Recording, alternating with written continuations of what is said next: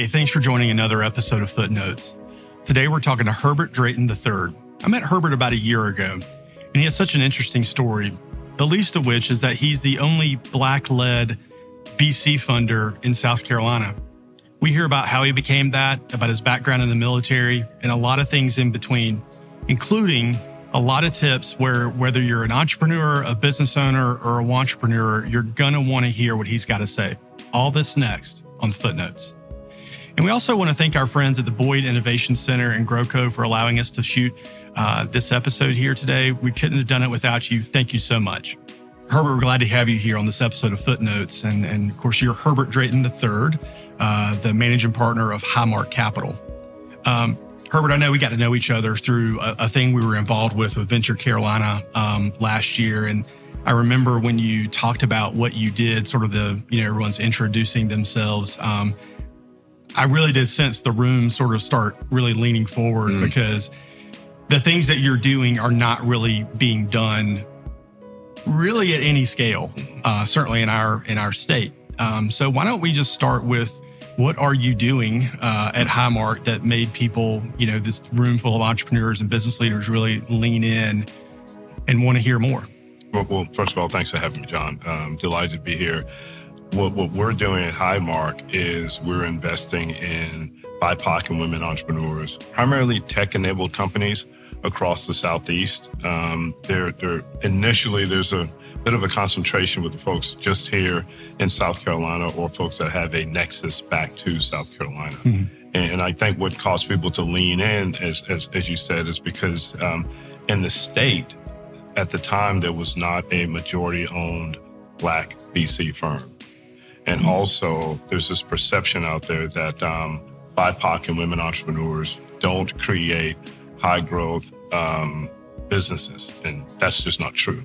So those two anomalies combine to, I guess, force people to lean in unconsciously. Yeah, I think you're right. I mean, it is unique, and in kind of where we're sort of training the business community to talk about, value proposition and what are you doing that no one else is doing? Well, the fact of the matter is there's a lot of people doing essentially very similar things. Yeah. Thankfully, the economy is large enough to withstand a lot of that. Yeah. But again, going back to what you guys are doing at Highmark, there's not a lot of that. And I think you just said that there's this sort of perception, or people sort of think that, people of color, women are not sort of doing these things. Well, I think you disagree. I completely disagree. When I launched the venture, there were two things that folks said I would have that's working against me, sort of going uphill, crawling on glass, right? One is first-time fund manager. It's hard without a track record to get people to get partners to invest in your fund, much less institutional investors to invest in your fund, because traditionally you have to have a track record. Well, that record doesn't start until you start fund one. So you have to lean into that. And the second thing that a lot of folks said, and I think that it was a small choir trying to detract me or deter me from leaning into it, is that there would not be the pipeline. There would not be enough Black businesses or people of color businesses or women businesses that would attract VC money. Well, and I think, you mentioned that as a fund manager, I guess the way I understand it, you are the man in the middle. You have to ask people with money to trust you in your judgment, in your process to invest. But at the same time, you've got other people that have to trust you in your process when you're making those investments. What's it like to be the man in the middle of those two things? The man in the middle. I'm comfortable being that guy in the middle. And that comfort comes from, being in the space a long time, not the investment space, but being an entrepreneur. I've had, a dozen companies over the past 25 years in 3 different sectors. So I've stubbed my toe a lot. I've run into a lot of barriers. I understand the systemic issues that are out there. So for that entrepreneur, that population, if you will, I understand exactly what they're going through. We can have those types of granular conversations that gives them a level of comfort to begin to trust me and to share my opinion with them. But those opinions are informed by my experiences and facts on the ground, right? But then on the other side, the limited partners. a lot of folks who want to invest in a Black fund manager or want to invest in Black-owned businesses, they understand the systemic issues that a lot of these entrepreneurs have been facing.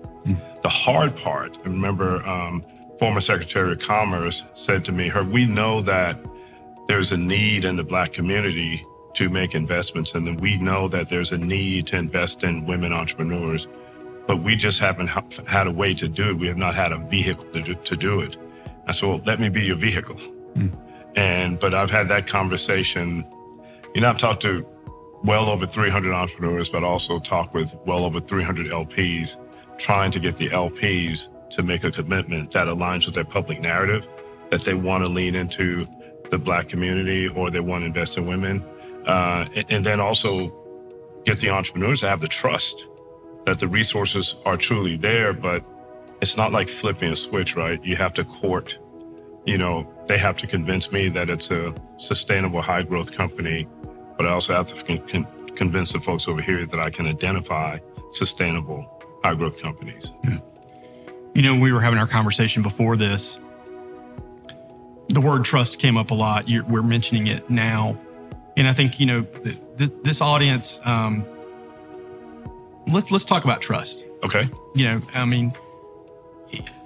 I don't know that there's trust in the business world and then trust in the personal world. It's not like it's a different animal, in a different setting. But how have you gone about trying to cultivate that trust? And let's talk about first with investors. Okay. What does that look like for someone in your role? I've been very fortunate, and I've been invited to engage with organizations that already have trust. And one of those organizations is the Coastal Community Foundation in Charleston. It's right now, assets under management, $463 million. We grant out north of $20 million annually. Wow. I joined that organization in 2016, and last year I became the chair of that organization. And we serve the 9 coastal regions of South Carolina, right? I got introduced to the folks over at Bank of America because of a meeting that the foundation had with Bank of America. I was introduced as the chair, but then we also made them aware that I had this fund. And Bank of America was the first to make a commitment to the fund. It was a matching commitment. So that trust, kind of a bank shot to Bank of America. And the same thing happened with the folks at InvestSC with the SSBCI funds. I got connected to the chair of, it's not InvestSC, the chair of JETA. Okay. I got connected with him through Coastal Community Foundation through a meeting we had down in Beaufort. And from there, those 2 relationships took off. And from there, I could use that reputational capital of the foundation, the state, and Bank of America to have much more robust conversations with other LPs that I've been trying to pull in. So, to paraphrase, trust travels. Trust travels, absolutely. Is what it sounds like. Yes, there's no geographic boundaries. Right? Yeah, and like you said, you used the term a bank shot. You had a relationship that had been cultivated over time. And of course, I think we know, but I think we have to be reminded that trust has grown. I don't know that it starts at full strength. Right. And so it's interesting that you look at you focus on growing the trust where you are, and then that bank shot happens. Yeah. And it travels with you. Yeah. Yeah. So now, how about on the other side with entrepreneurs that maybe are coming to you with a different need and maybe certainly from a different angle? I think with the entrepreneurs, it's access. Okay. If they have access to you, that's the start of trust. And what I mean by that is if you ran into an entrepreneur right now, a BIPOC women entrepreneur, and you said, man, I think this person should have a conversation with Herbert. You need to know that in the back of your mind that I promised you that I will give every entrepreneur 30 minutes. If it's coming from a trusted source, if you will, sure, every entrepreneur gets 30 minutes. I will send my calendar link and then we will find time to talk. Now, sometimes getting together maybe 2 or 3 weeks out, but to that entrepreneur, that's gold to them, to have the conversation with them. And if someone comes in through the web page, what I would do in the past is I would send them the link and say, hey, find some time, let's get together. But I've begun to be more proactive with that. If someone fills out the contact us on the web page, I just go out less than 30 days, find a date, and send them an invite. I have never had anyone decline the invite because they're not expecting that, right? So that trust begins right at that moment where they realize, man, I reached out and I truly have access. Or you send me an email saying, would you talk to this person? I simply say, yes, give them my link and let's do it. So now get into a little bit of maybe your process with entrepreneurs. So like you said, if you're going to get 30 minutes from me, you sort of made a commitment to that. Yeah. What are you listening for or looking for or even hoping for maybe that gets the next meeting? If the first meeting's guaranteed, essentially, for people that are listening to this, what's going to help go to the next, maybe the longer meeting, the face-to-face? What's going to cause you to open your network to them? What are some things you're looking for? I think two things. The first part is if they don't have an investable enterprise, and when I say investable, I mean, if they don't have an enterprise where VC dollars are appropriate, I'm not going to try and force VC dollars on them so that I could have an unfavorable, it'll be an unbalanced relationship, if you will, right? That person may just need a loan, and they may need that loan and not have a knowledge of a community development financial institution, CDFI, right? So I'll make them aware of the CDFI, and I've got at least one solid relationship with one of the CDFIs where they actually gave me their initial documents. So when I believe someone just needs that loan from the CDFI, I send them those documents and tell them to fill that out and get that back to me. And once I get that, then I do a hard inquiry with that CDFI and simply, hey, are you interested in this? And if they are, then I will let them know. If they're not, I ask them to tell me why, and I communicate back with that entrepreneur. On the flip side, where something appears to be investable, it's really determining whether or not that entrepreneur has the ability to listen. Interesting. Because most entrepreneurs, I found that, number one, the BIPOC and women entrepreneurs, they don't have the invisible ecosystem that most of the white entrepreneurs do, right? I don't have a lawyer in my family. I don't have a CPA in my family. So those services or a marketing person, so those relationships and competencies that they need to really hit velocity, they don't exist. So they've been trying to do all of those things on their own. And I may have a conversation with an entrepreneur and say, hey, look, this is great, but you need to bring in a fractional CEO, or you need to do an RFP so we can put it out there and find a marketing firm for you. Because just because you have 2,000 followers on Facebook doesn't mean you understand social media marketing, right? So if they receive that information well, then we're in a position to have the next conversation, because there's always a to-do list. Sure. I also have a one page. It's called a business plan snapshot. I don't need to see 30 pages. It's a business plan snapshot. What's your business? Who's your customer? How are you going to get to them? What's your traction so far?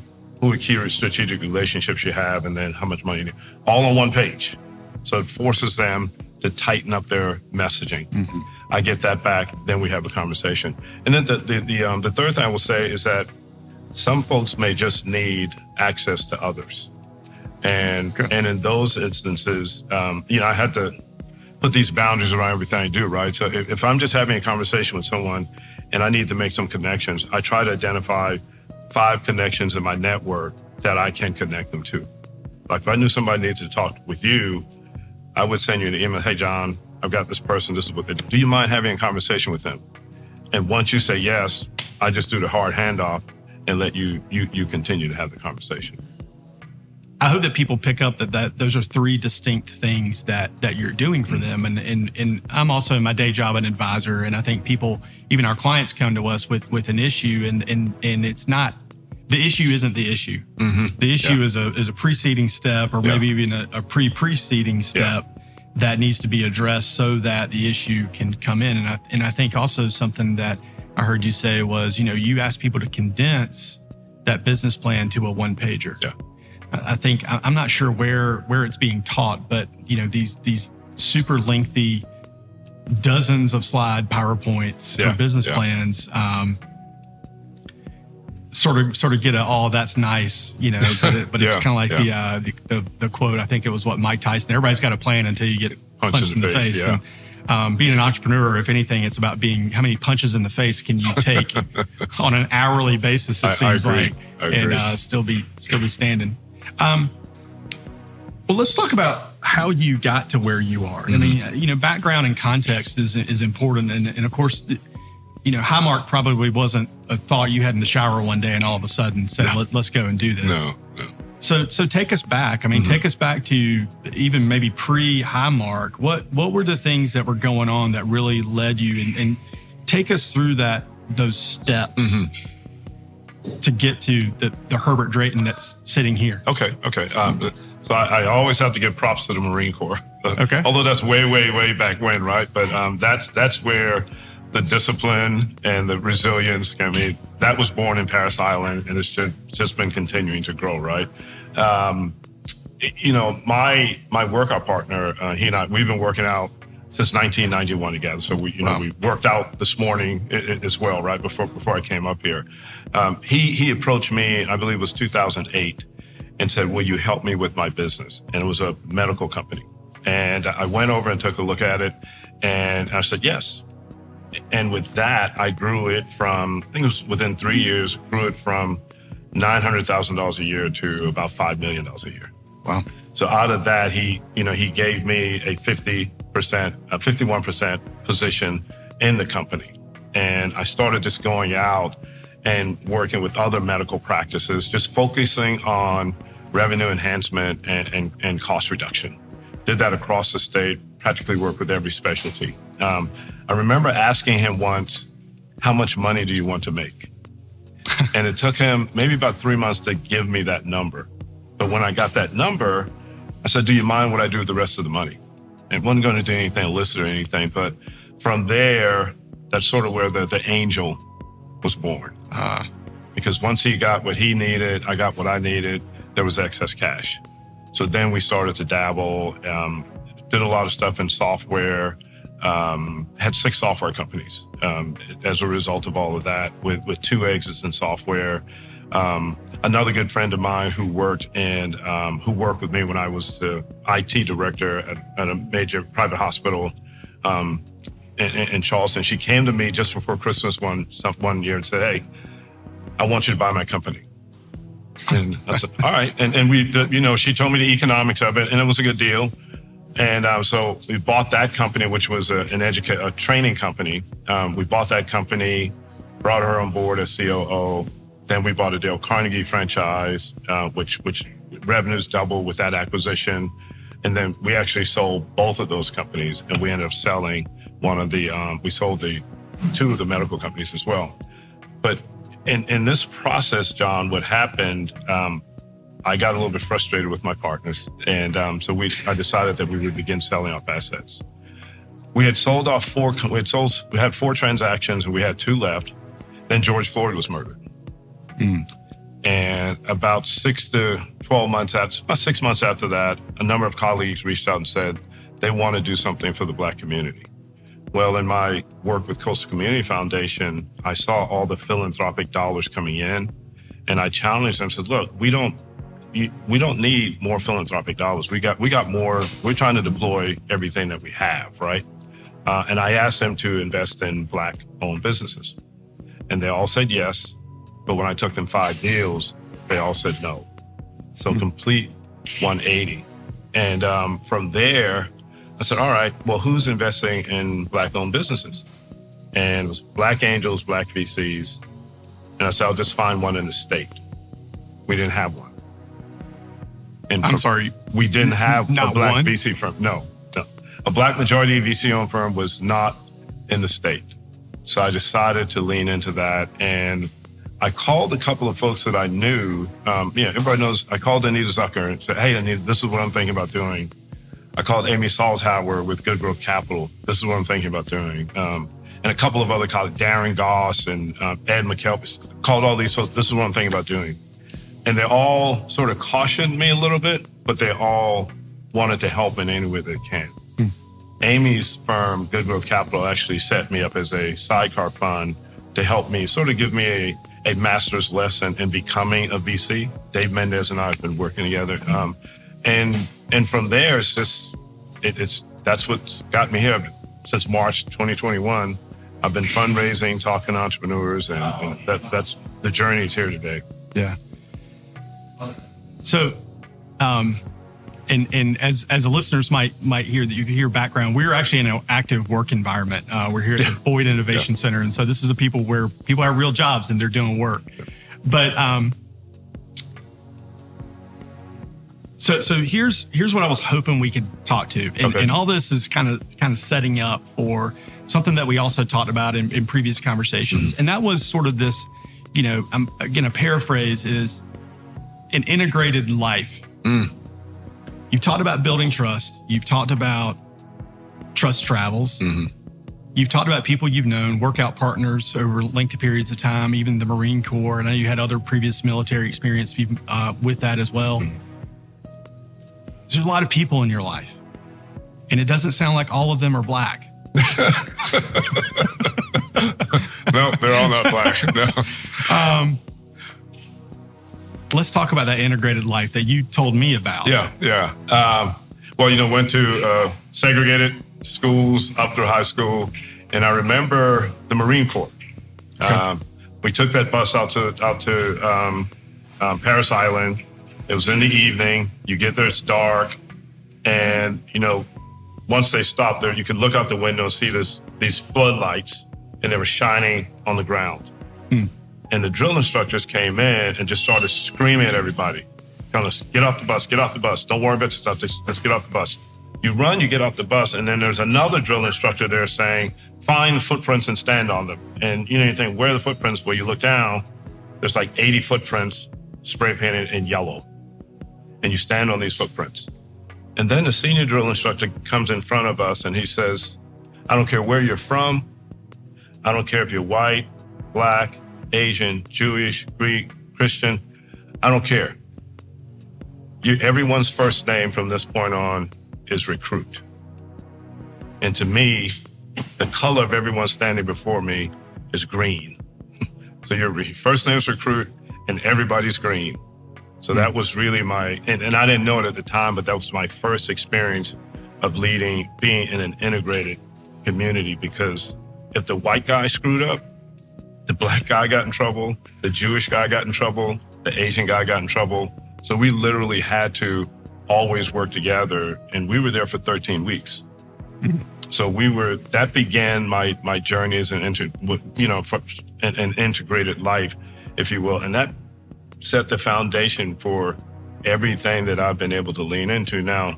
Were there moments where you just like said, I can't believe this is happening? There were some moments like that, but I think because I was steeled from that experience, it helped, move beyond that. So becoming a United States Marine, I mean, that is a unique experience. And they are the few and the proud. Yeah. So not everybody is able to start that way.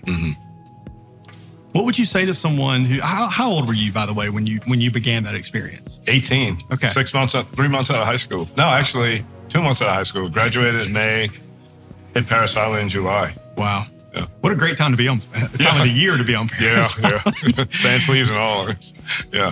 So let's say there's someone out here that's listening and they're not 18 and they were not a U.S. Marine, but they are where they are. And they're wondering, okay, well, that's great. He spent 13 weeks getting yelled at and, getting formed as a person, but I've been living, and I'm 10 years out of college, or I'm 10 years out of high school, or whatever.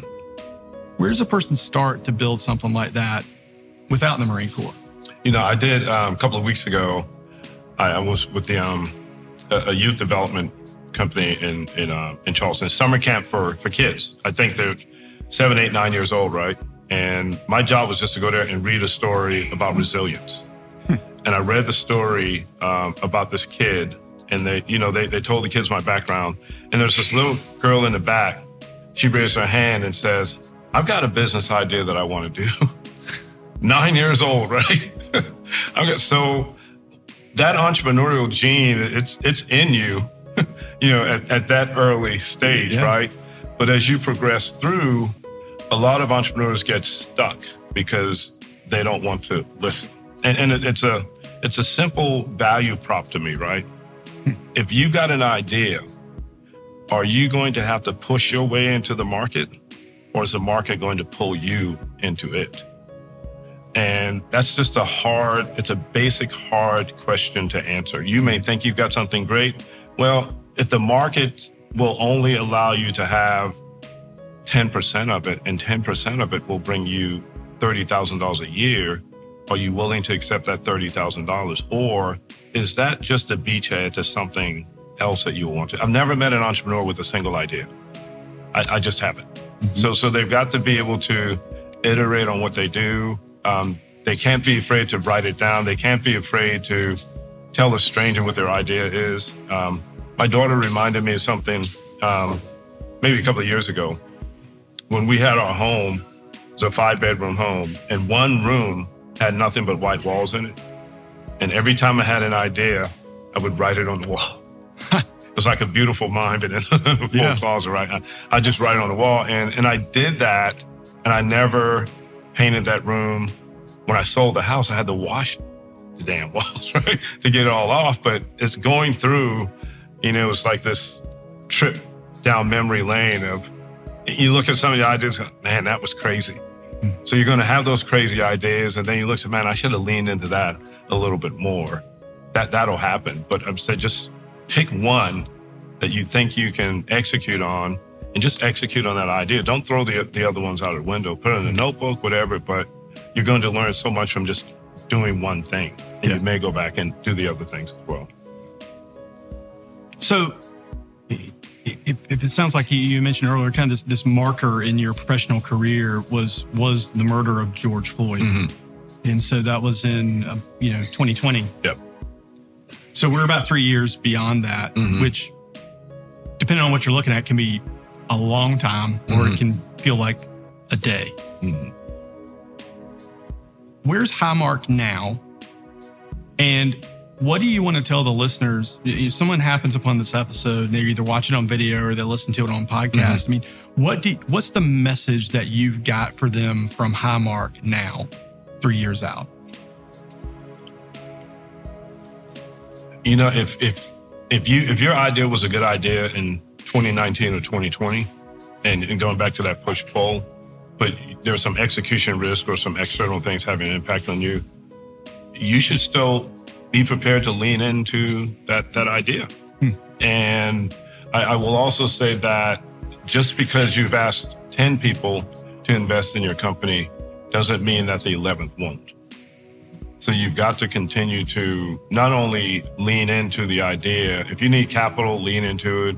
If you need marketing support, you lean into it, because eventually, you may get that one thing that sort of trips you over. And from my perspective, I would tell entrepreneurs, don't throw up on people. And what I mean by that is, I've engaged with entrepreneurs, and then, to your point, then I get a 50 slide deck, right? Nobody's going to look at it. If you can't get your messaging down to one page, then you're going to have a hard time getting the audiences that they need. And the other thing I would say, it's kind of nuggets, right? Don't make your website a vanity website about you. Interesting. You go to a lot of websites and you see the entrepreneur. Great. That's a headshot, under the teams or about us, right? But on the front of the page, what is it that you're trying to have folks pull you into? Mm-hmm. Your product or your service should be clear when you hit the landing page. And a lot of entrepreneurs, they miss the mark in doing that. And then there's no one courageous enough to tell them, well, that doesn't make any damn sense. You need to change that. What is that attraction that it seems like entrepreneurs have to overcomplicating things? What would you say is behind that? They're romanticizing their ideas. Okay. That's all. They're romanticizing. They figure, just a little bit more lipstick, just a little bit more trim, just a different outfit. It will look. No, the idea is the idea. And if you just focus on that messaging and continuing to tighten up that message, it'll work. One of the things I share with entrepreneurs is I tell them, listen to your favorite song. And